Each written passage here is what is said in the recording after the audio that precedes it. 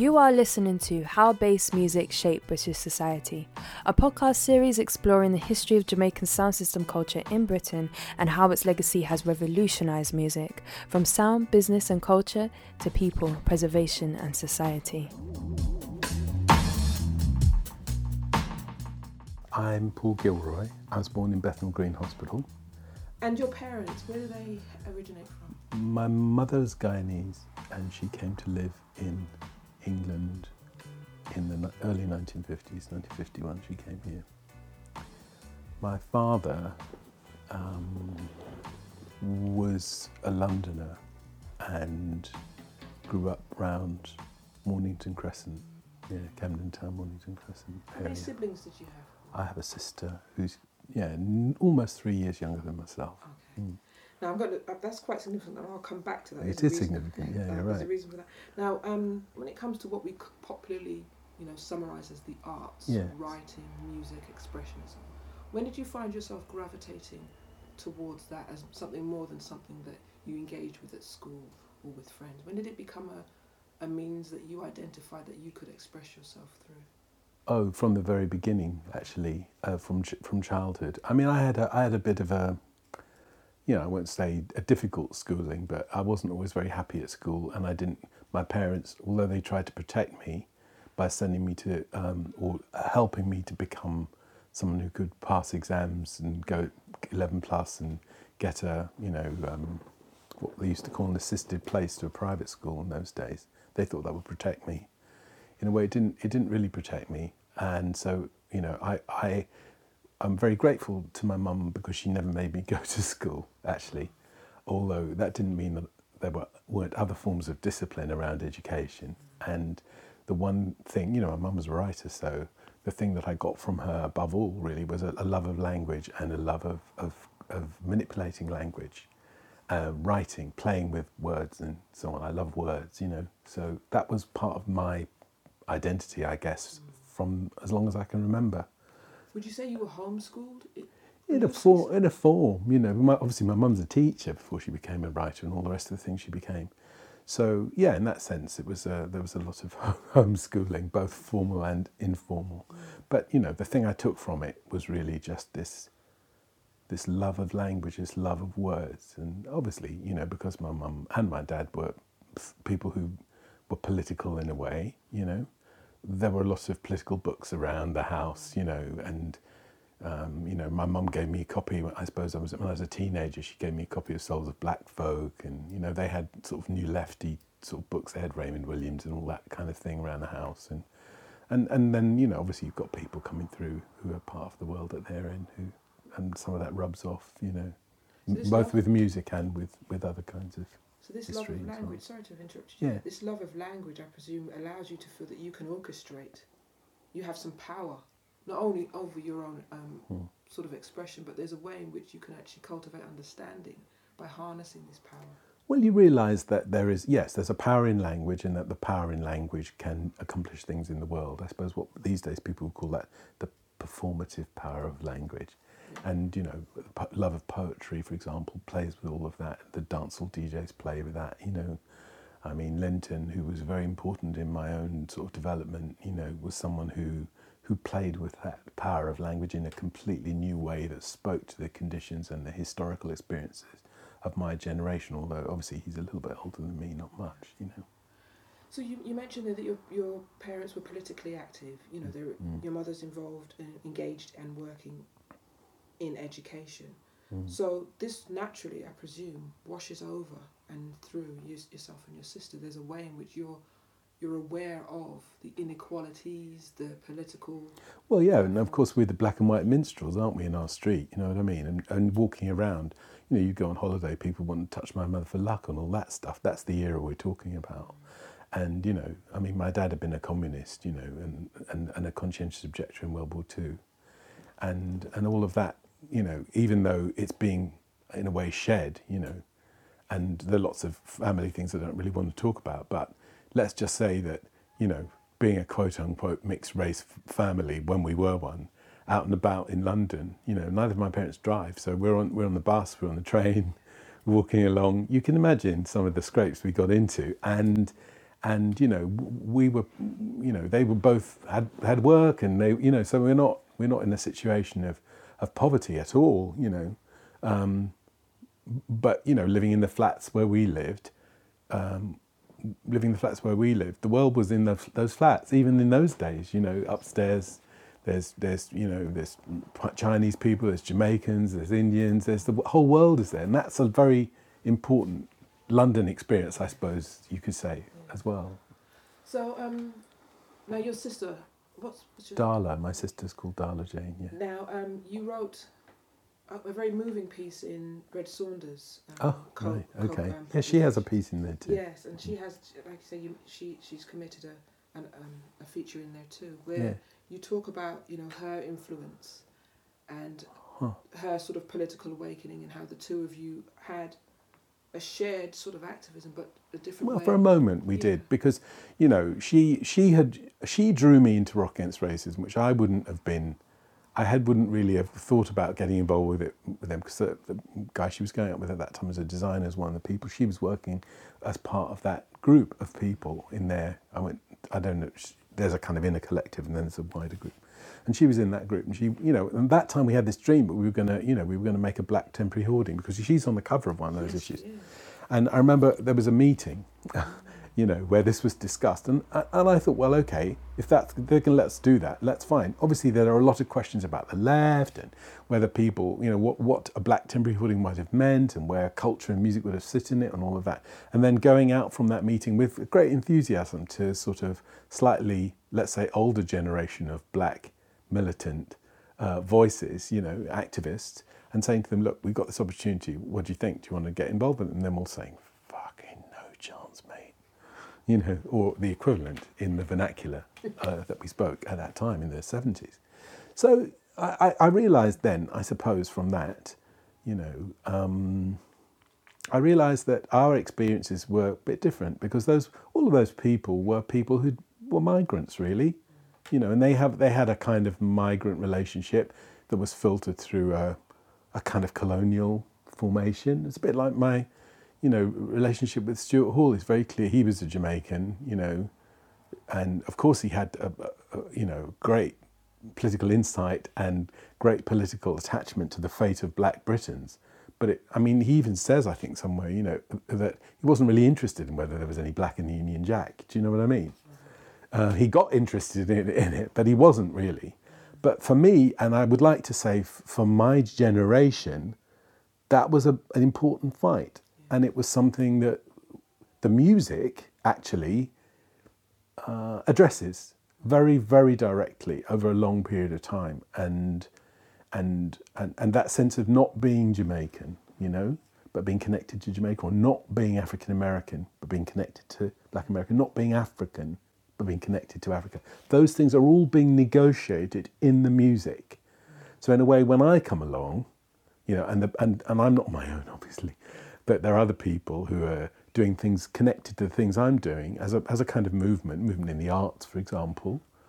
When I come along, all I'm really doing is taking things that have already been in the music and translating and re-articulating them into a different kind of language, into a different kind of discourse. With a project like this one, what's important is to have the absolute details right. Yeah. And that's fundamental. And it's really important because I won't say all, let's say 50% of what you read online is garbage, and the other 50% is contestable, right? So the first thing that happens is people run to the internet, they start Googling, and when they don't find something, they think what you're saying isn't true. And I think that it's up to us to make a rich archive which is right in all the details, so that we can, in a sense, struggle against that. I have to say, though, the publications that you've created, both academic and non-academic, the work that you've committed, based upon the journey that we're still going to discuss today, provides a challenge to the sort of the lazy Googling of, well, give me receipts, show me where this is proof.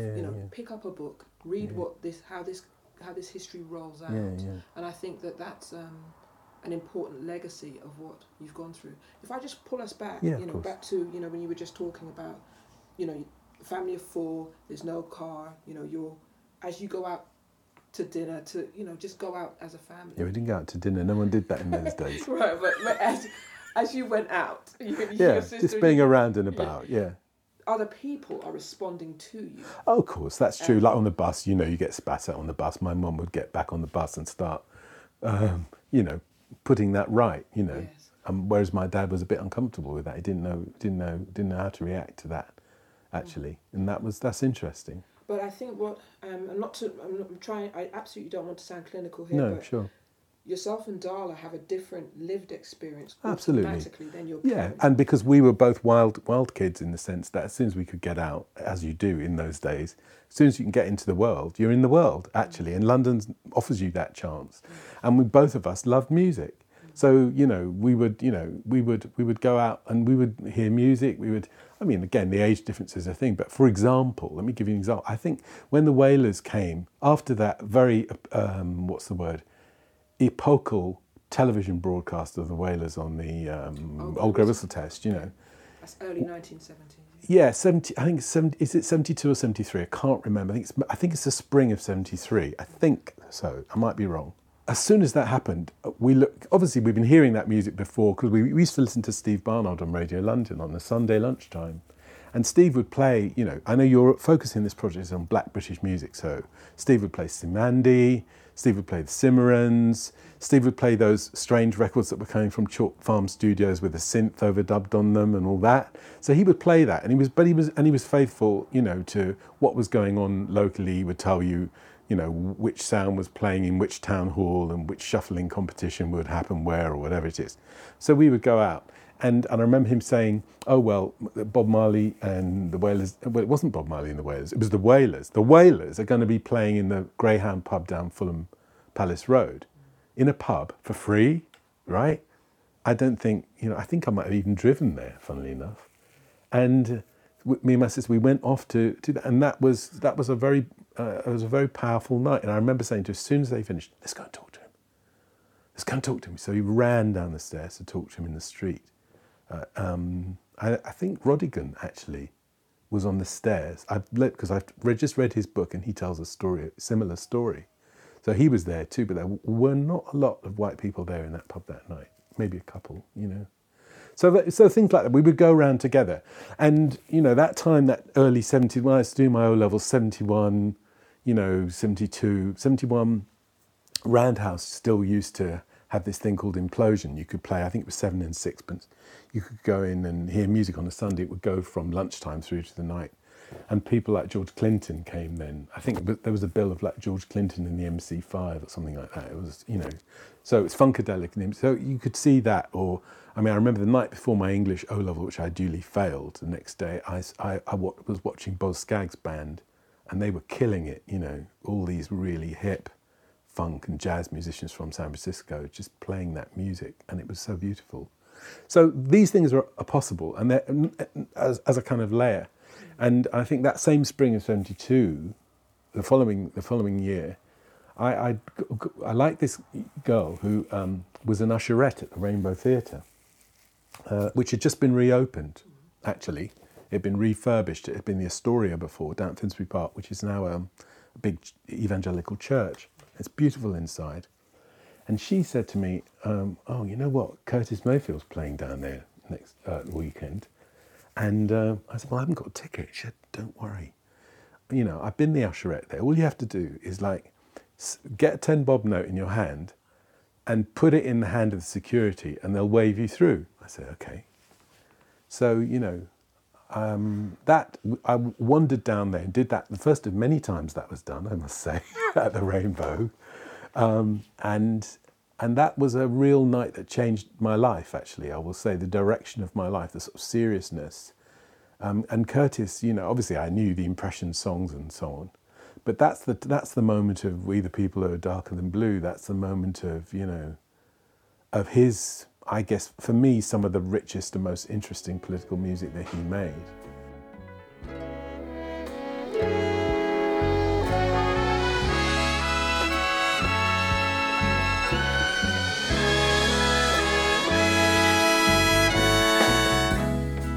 We people who are darker than blue, are we stand around this town and let what others say come true. We're just good for nothing, they all figure. A boyish grown-up shiftless jigger. Now we can't hardly stand for that. Or is that really where it's at? We people who are darker than blue, this ain't no time for segregating. I'm talking about brown and yellow too. How yellow, girl, can you tell? You're just the surface of our dark, deep well. If your mind could really see, you know your color is same as me. Pardon me, brother, as you stand in your glory. I know you won't mind if I tell the whole story.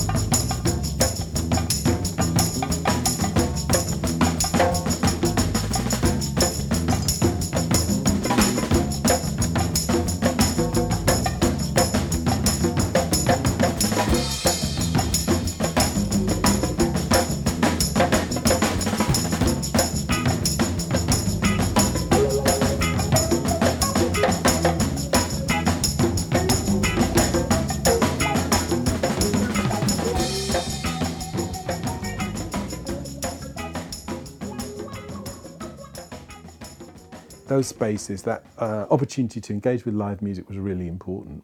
And, you know, I had an idea, a fantasy, as many young boys, young men of my age did, that we would make music of our own. I used to, so in addition to going to hear a lot of live music, I would be practicing, and we had a band and we used to go and play around little gigs and so on, you know. And that's where, so my love of listening to music and later of writing about music is very much connected to the fact that I always imagined that I might be a musician. A lot of my friends from that time went on and stayed being professional musicians even now.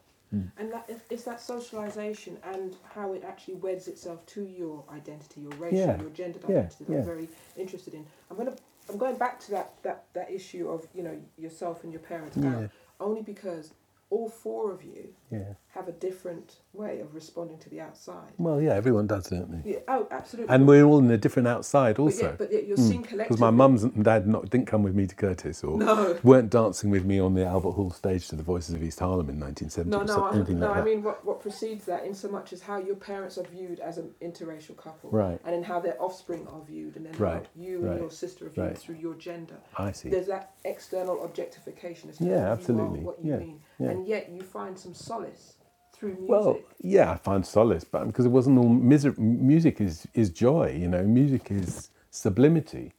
And, you know, I mean, I had an afro, so I was walking around and a lot of people made assumptions about me anyway, because, you know, those things were immediately deviant. You're a deviant, so you get stopped by the police and all of that kind of thing.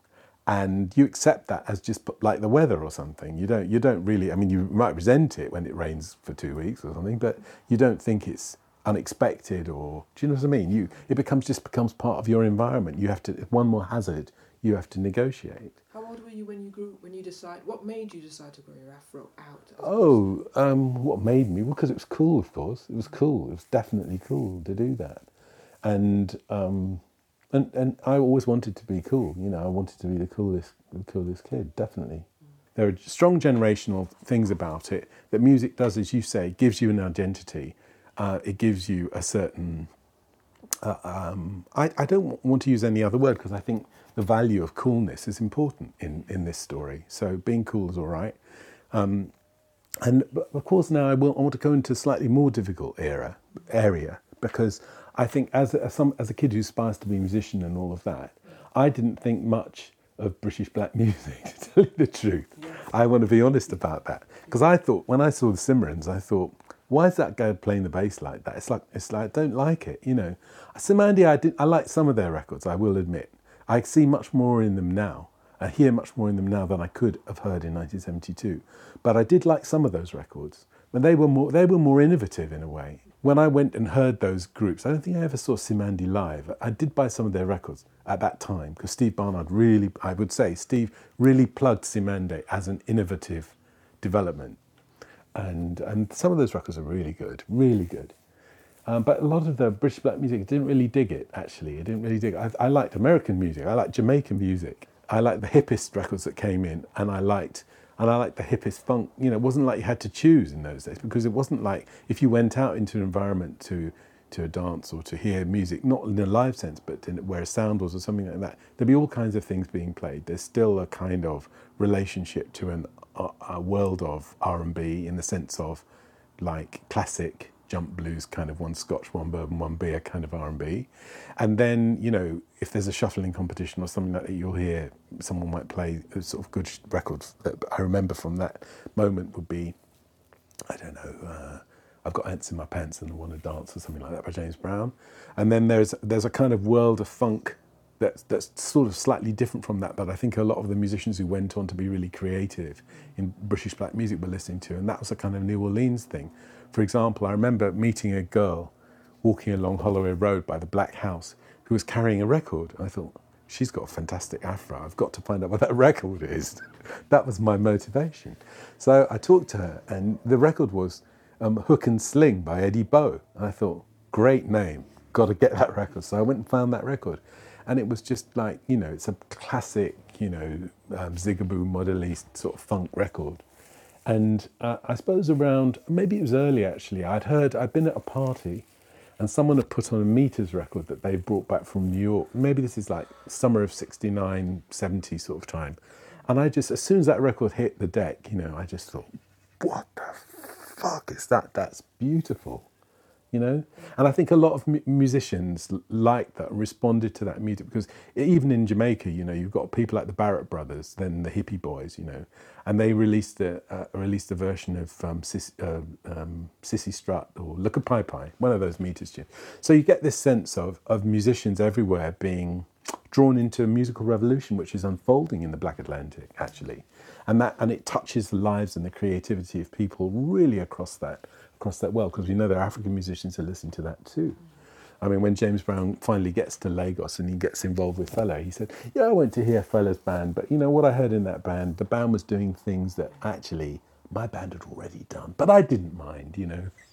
So I think it's very important to understand this is an incredible period in the creative history of Black Atlantic music, that the music's travelling, it's resonating, it's pollinating, it's touching the creativity of musicians everywhere, and that if you want to make a kind of web, if you like, or network, you'd call it nowadays, wouldn't you? If you wanted to make a network story of how the music developed during the 20th century, London would be a big node on that network. One of the things that actually challenges your sort of boyhood memories and prejudices against British music is married and translated, as you've conceded, through your academic writing, because you make that leap from Du Bois, the double consciousness, where you are constantly aware of who you are, but through the eyes of another. But the lived experience, that consciousness, isn't African American, because to be a descendant, biracial or full West Indian, West Indian descendant, is to be responding to a different socio-economic and political history. Yeah, that's true. That's absolutely true. And I think, but I also want to say one thing, you know, you say biracial, I don't like that word particularly. We didn't have any white relatives. I don't have any. I've discovered, so it's not like, you know, there are two families. Right. Do you see what I mean?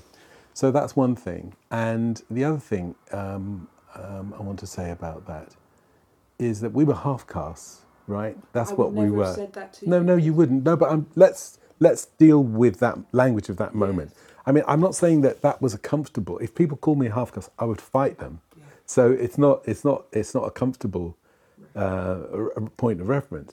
But that is what we were called. That was there's no language of mixed raceness anywhere. Yeah. And we responded to that by saying we were black kids. That's how we responded to it. Yeah. We're black kids, you know. And there was something in the mood of black culture at that time which accepted that. Probably now that wouldn't be the case, and it wasn't. It became an issue, you know, at a certain point, I suppose, in the late 70s or 80s. But at that time, that was the position we took. And there were lots of other kids like us, actually. That's the other thing. So you don't have to take that position on your own. Yeah. You know, you're not alone. You mentioned language as, you know, something that united you and your mother in your sort of academic relationship, as well as obviously your interpersonal relationship. And somebody that I think is so very important to the language on the streets from the 1950s and onward, if obviously before. Yeah. But something that reggae manages to do is really bring patois into to the fore. And Miss Lou in Jamaica, who actually pushed and was resilient in having pride in the utilisation of patois. The revolution in the value of that language came with Linton. I will say that. It came not just in the sense that he named the experience that we all knew from being in a house party or being in a sound-based culture. He puts that label on it. But also the way that he makes that language poetic. And, you know, when, I guess, Dread, Beat and Blood, his I think it's his second book of poetry, came out in 1975, I think, or 74, 75. I was at university, and I knew about him because he was the librarian or something at the Keskadee Centre down Caledonian Road. So he, you know, people I knew talked about him, and Keskadee was a place where things happened, you know, events happened, sort of cultural events and so on. And but I think the revolution in the language, the idea that language was rich and dense and poetic and beautiful, I mean, I knew it was powerful from listening to the records, but he, by making it poetic, offered a new set of possibilities for people. So I know he speaks of the DJ as a poet. He speaks of Iroy, the mighty poet Iroy was on the wire, right? So he's offering in that sentence a chance to think about and listen to Iroy as a poet. We used to read Rolling Stone because of the music, amazing reviewing and interacting with jazz musicians and R&B musicians and rock musicians and all of this. Where do you turn to find a critical kind of commentary on it? That's going on very early. And then, of course, 1973, Black Music gets launched as a publication. And that was a very, very important moment for me because it was serious. It was so serious. And, you know, I've mentioned Linton as someone who offers you a chance to engage the language of the DJ, the reggae DJ, as a poet. Carl Gale, as a writer, is someone who takes that language, the language of patois, and tries to develop a critical commentary on the music in that idiom. And Carl Gale, you know, later on, of course, in his own publications, Jahugly Man and other things like that in the early 80s. But certainly he and maybe Penny Reel too, although I didn't know who Penny Reel was. You read what they're doing and you see that they're trying to bring that language into a commentary on the way the life is, the music has acquired a social life, a cultural significance, and they want to fold that into the way we engage in music. And that was a fantastic discovery. Although I couldn't, in a way, for me, I couldn't begin to write like that. I could really savor it, and I could see its importance, and I could see it was a generational marker. And, you know, it gave me confidence. It gave me courage, actually, to make experiments of my own.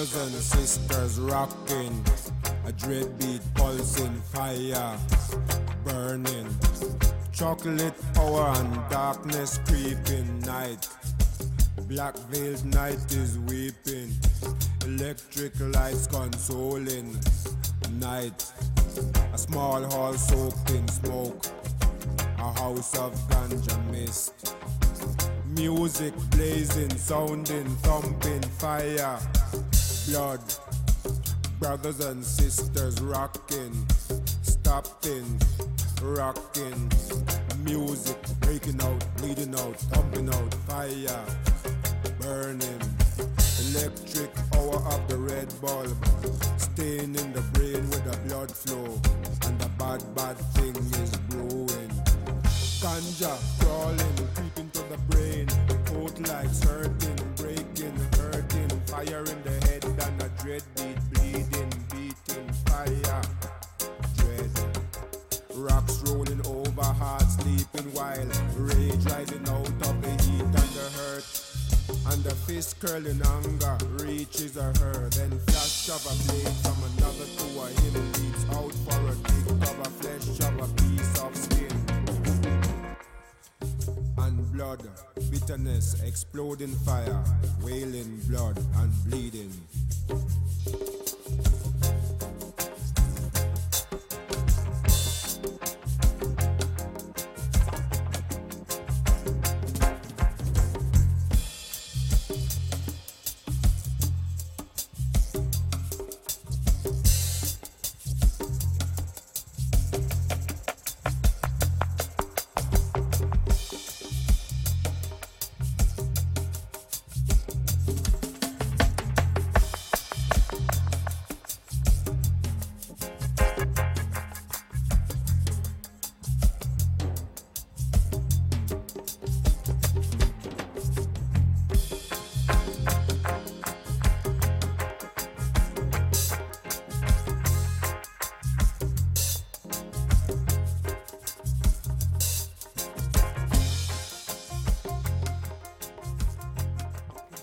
This is where you start to see music as something far more than a musical form. It starts to become an art form because it's actually a breeze blocking. And a way of life, actually, a way of life. You know, I think that moment in Curtis Mayfield's performance in The Rainbow in 1972 when he sang, you know, "We the people who are darker than blue."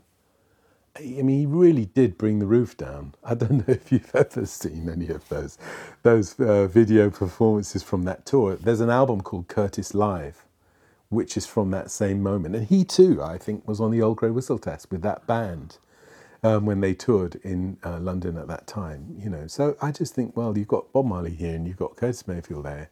And, you know, next week there's someone else and next week there's the week after that. And if you want to go and be in those spaces, you can go. You can go and be in those spaces. And you can just, they'll be over there and you'll be over here and you'll be absorbing and learning and being enthused. So, you know, the idea, it's not just about being a musician, actually. It becomes a stimulus to develop a different understanding of what it is to be a communicator, to be an intellectual, to be a thinker, to be responsible in your reactions to a world which is not, you know, in your interest. Yeah. So you mentioned the launch, the publication of black music. Yeah, that was a fantastic thing. So did you gravitate towards that as a way of expressing absolutely. yourself? And I felt, again, you know, in a sort of Black Atlantic frame, if you turned that page, you opened that magazine, I didn't have time to go throughout my collection and pull out the first issue. I sent an image of the cover and the contents. If you to take that and flick through it, you'll have reggae, you'll have soul, you'll have R&B, you'll have jazz, you'll have African music, you'll have gospel, you know. So all of it's being brought together into one publication. And then you'll have, you know, charts from the States, charts from Jamaica, charts from locally. And so you can look at the charts, you can look at all the different forms of music. You get a very wide view of how the music, how the culture is developing across that space. And so it was nothing exceptional then for me to turn around and say, you know what, you can't start to tell a story of culture only from within one national perspective. You have to be able to go beyond the boundaries of the national state. Do you think now, looking back, that your enthusiasm for that publication, the fact that this publication existed, that it was looking back but also commenting contemporaneously on was music, hip. Yeah. you could actually see the sort of, like you mentioned, the web of how Yeah. of the interrelatedness of Yeah. different musical forms. That's pretty much the seeds that sowed the seed of so much of your academic critique. Yeah, I'm sure that's true. I don't mean black music itself, but that spirit definitely is something that encourages me. And, you know, in the same way I've talked about Linton, you know, as someone who unlocked a certain set of incredible possibilities creatively with the language, through his valorising of what's going on in the vernacular space of the dance hall, but also through his own practice as a poet who spoke the language of being here as a youth, you know, as someone who, a brand new breed of blacks has now emerged. That's what the poem says. And so you recognise yourself in that. But I mean, musically, I suppose the other figure, and, you know, I revere him, is Dennis Bovell. Because if you turn that first page of the first issue of Black Music, what you find there is a picture of Matumbi. It's tiny. It's a tiny picture. But Matumbi, you know, is the moment where, you know, and I mean, obviously, there's an unevenness in everyone's creative life. I'm not, you know, I mean, some of the records that he thought people would think were Jamaican, you know, I didn't really rate them very much. But you know, let's give him his signal importance as a transitional figure who defines a sound that corresponds to that spirit of an emergent British black community, culture, solidarity, imagination, you know. And Matumbi is that. And those records, those incredibly creative records of Matumbi, after Louis Louis, I guess we'd say, Brother Louis, sorry, not Louis Louis. We're never after Louis Louis. Louis Louis is permanent. After Brother Louis, after their reggae version of that, you know, there's just a whole sequence of incredible music that has a sound that is unique and particular and powerful. You know, there's the Lovers Rock records, there's Louisa Mark, there's, you know, I mean, I can remember, it must have been my sister's 18th birthday party in the Roxy, playing the dub side of I'm in Love with the Dreadlocks, and again the roof just coming down. You know, so I think by then I developed a range of fantasies about myself as a DJ to complement my fantasies of myself as a musician, as an abandoned musician, who wanted to be some anyway. So I was playing music in every chance I got to those decks. You know. Yeah. So. Sticking with Dennis Bovell for a moment, but still keeping an eye on, you know, the deliberate presentation visually as well as linguistically of patois with somebody like Linton. Where do you see, for some people, certainly by the 1980s, when they hear about Lovers Rock, or when there's that Lovers Rock segment within a dance, it's a bit like, okay, it's time to get the girl.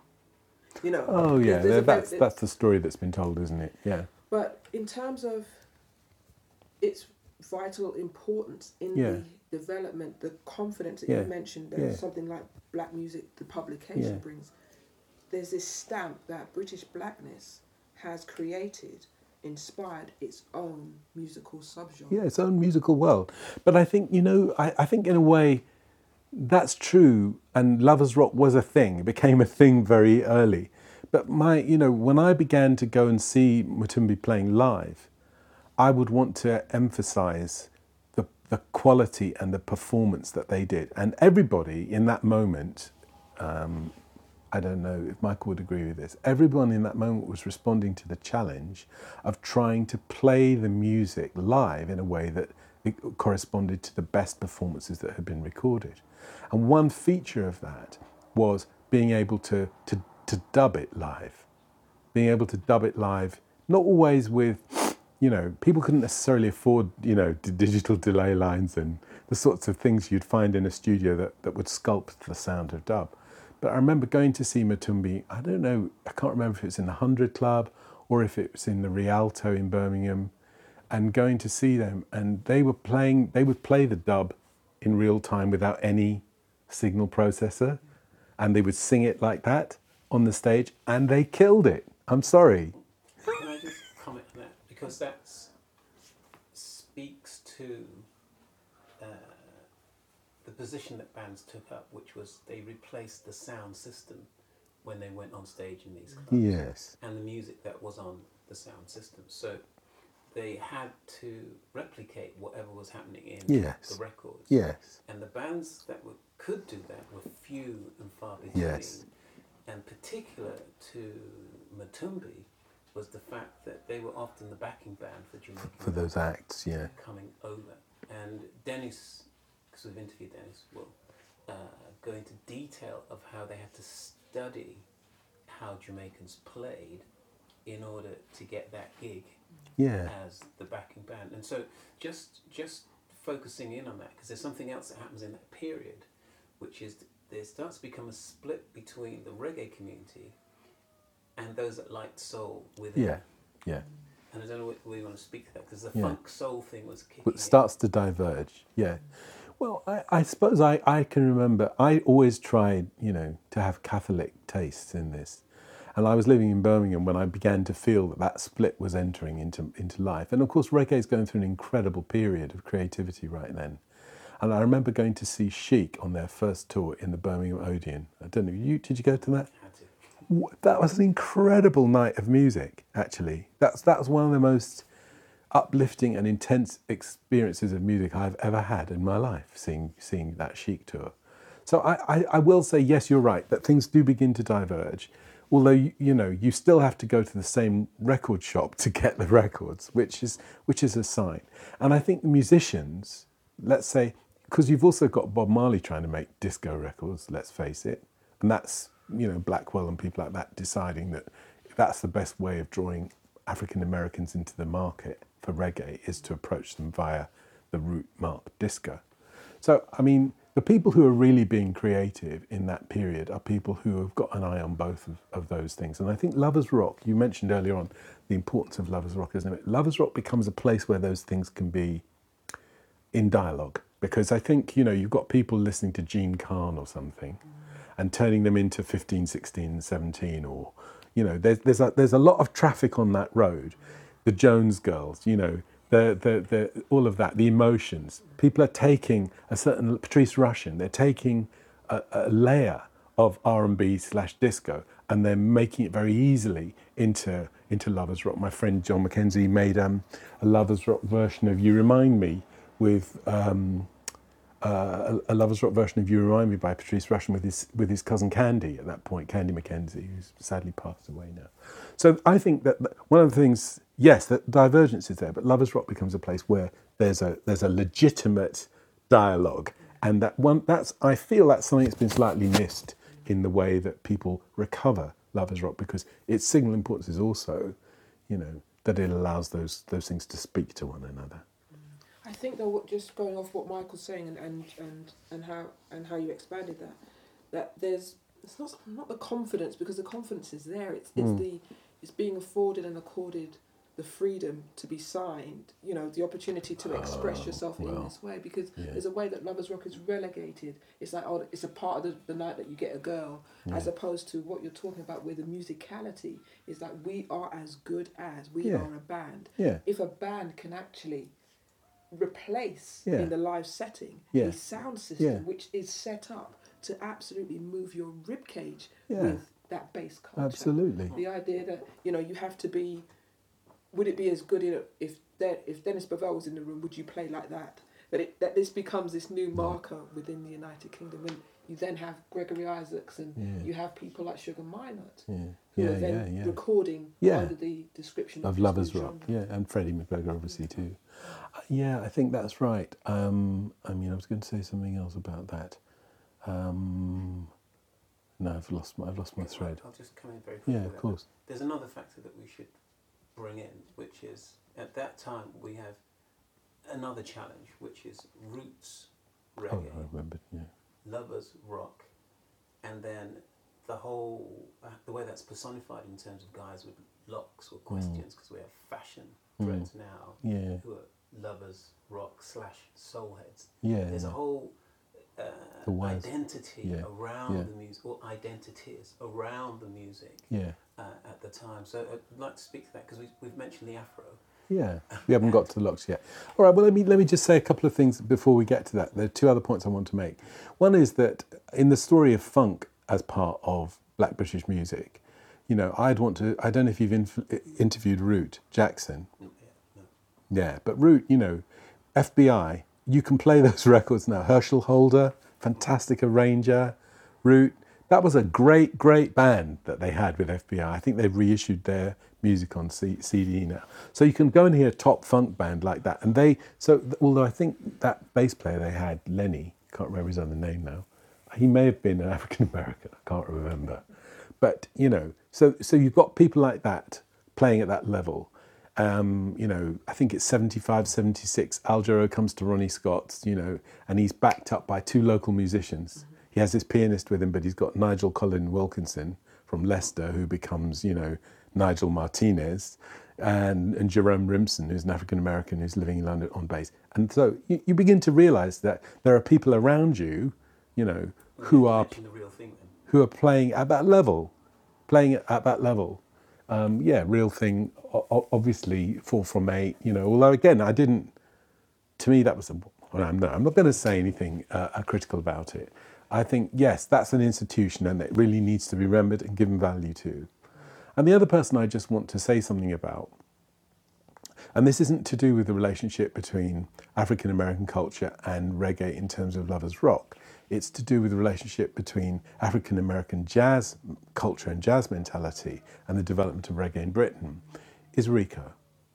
Because, you know, he's someone else I've revered, and we can tell a story about Black British music, you know, that omits the importance of Rico and Dandy Livingstone. I don't know if he's still alive, but those records like Rico's Message, the one with the picture of Brixton on the front, Rico in the park. I mean, those records, in terms of their sound, they blend together funk, reggae, jazz in this incredibly organic way. I mean, Rico's Message stands out in my mind. We've got sort of Dandy playing a sort of, you know, I don't know what genre that music is, but, you know, and I only, Steve Barnard again was playing Dandy, he was playing Rico, he was playing those records, so you could hear them. You couldn't find them. I had to wait years to actually get them for myself.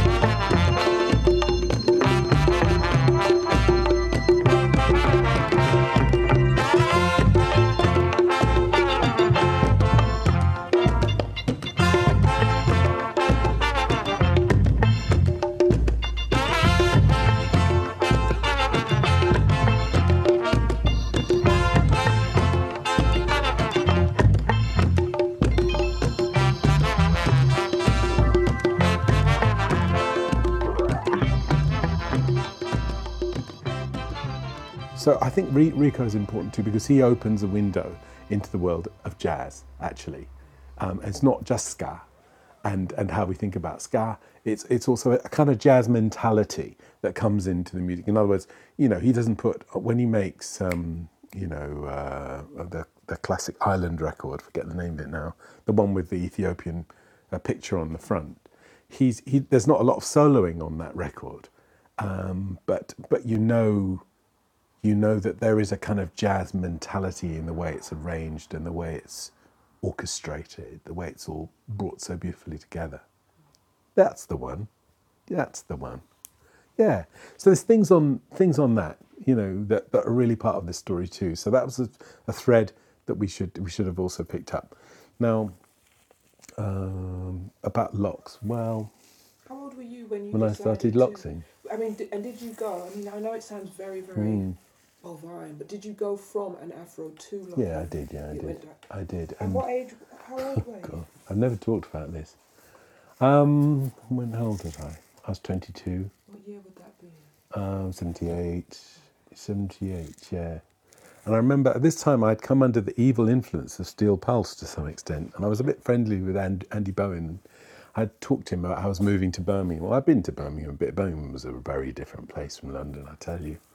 And I was and I knew some people in Handsworth. I'd walked around the streets of Handsworth, and I thought, fucking hell.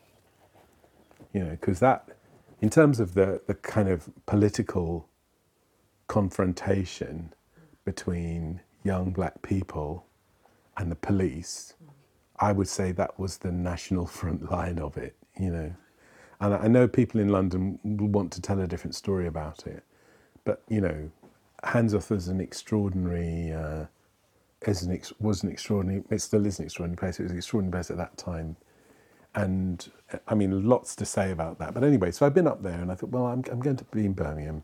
I want to start having locks. It was a very dangerous thing to do at that time. It wasn't acceptable. It was really not acceptable.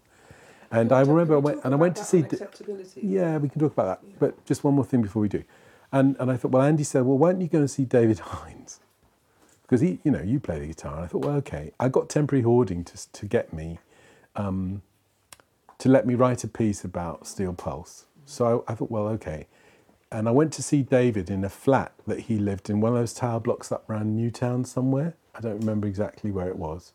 And I spent a few hours with him, and we played the guitar together. We talked about music, and we also gradually came to have a conversation about the fact both of us were going to start locksing. And we had a bit of an argument, actually, I will admit. We had a bit of a sort of argument about the meaning of that and about the meaning of Rastafari culture. And I guess in my way, I suppose we had a bit of an argument about what it might mean anyway. And I remember that moment as being pivotal in my own development, because I thought to myself, well, I don't really agree with that. And the people that I've been, reasoning with see this a different way. Nowadays, looking back 30 whatever years later, I can see it more clearly, and I can see that I was focusing on things that weren't important. But I do remember that as a very, again, a generational decision that was being made that would have consequences for the rest of my life, actually, although I didn't know that at the time, And I remember him playing me that record of Tribute to the Martyrs and talking about that, or telling me about it. Maybe he didn't play all of it. He talked about. I remember him unlocking his perspective on the world through a commentary on the cover of Handsworth Revolution, and talking about what was happening with Tribute to the Martyrs, and thinking, well, yeah, this sounds fantastic, but actually, and some of the people I'd been at university with knew them from Bourneville, or knew Selwyn from Bourneville College, you see.